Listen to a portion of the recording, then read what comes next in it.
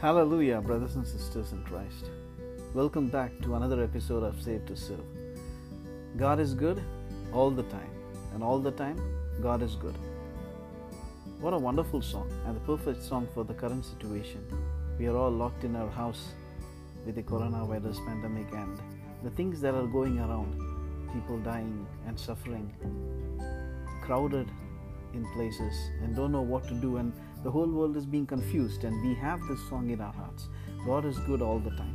So just let's look into the meaning of this song, what it has to say. God is good all the time. He puts a song of praise in this heart of mine. God is good all the time. Through the darkest night, His light will shine. God is good. God is good all the time. This is how the chorus goes. Yes, He is good all the time. And He is not only good, He puts a song of praise in our heart. Song of praise means it fascinates me that God gives us many things, and in return back He expects only our praise. That's why I say worship is a different thing. There is often a confusion between prayer and praise. What is the difference? The difference is when we pray to God, we ask Him.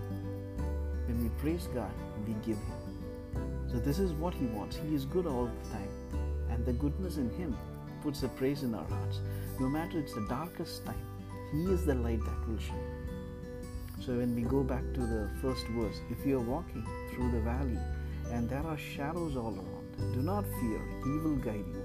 He will keep you safe and sound. Hallelujah. Amen. A wonderful word that we have to keep on our heart in this time. If we are walking, yes, we are walking through the valley of darkness and shadows, we do not have to fear, because our God is there. He is there to keep us safe and sound. And He has promised us that He is not going to leave us, no matter what. No matter all the worldly things move away from us, no matter people leave away, and we have no hope in our life, but there is God who will never forsake us, and His word is true. We were sinners, so unworthy, still for us He chose to die. Yes, we are sinners, we are, and we will. That's what humans are. We are sinners, but still, in His eyes we are worthy. We might not be worthy in our friends' eyes, or our friends might not be worthy in our eyes, but we all together, unworthy people, are worthy on God's eyes.